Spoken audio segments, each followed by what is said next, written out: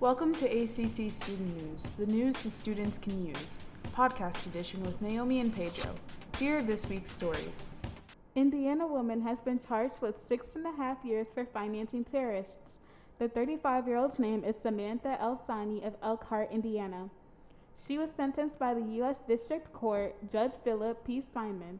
Not only is she serving the 6.5-year term, but she also has to spend 3 years of supervised release as a result of her pleading guilty to financing terrorism.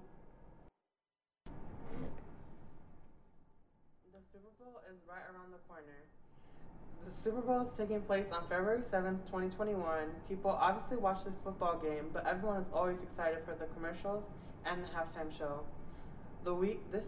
This Super Bowl, a superstar known as The Weeknd will be performing at the Super Bowl during the halftime show. His fans, along with people who don't consider themselves fans of his, are excited for the show. Rapper Kodak Black donates 1,000 turkeys in Florida for Thanksgiving. While he is in jail, he's continuing to make his mark by dropping $15,000 to provide frozen turkeys for families in Pompano Beach, according to his attorney.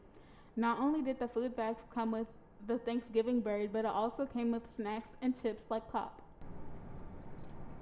Thanksgiving is looking like it's not going to be going as planned for a lot of people in the Chicago area, as Chicago issues a stay-at-home order and tells the citizens living there to cancel traditional Thanksgiving celebrations. Due to the rise of number of COVID-19, they are encouraged to stay at home and only go out for work or school. Chicago is not alone, though, as the numbers are rising in all of the U.S. Will Smith shares Fresh Prince of Bel-Air reunion trailer. The trailer consisted of the cast sitting and reminiscing about the memories they've made while on set. The cast also paid a special tribute to James Avery, who played Uncle Phil. The actual reunion is set to be released on Thursday, November 19th, 2020.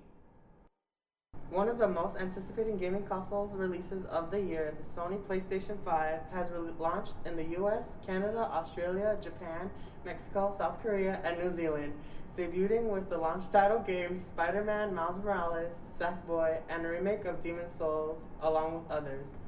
The rest of the world will have to wait until November 19th to get their hands on the hot new gaming console. That's all we have for today. Thanks for tuning in. Make sure to follow us for more weekly news.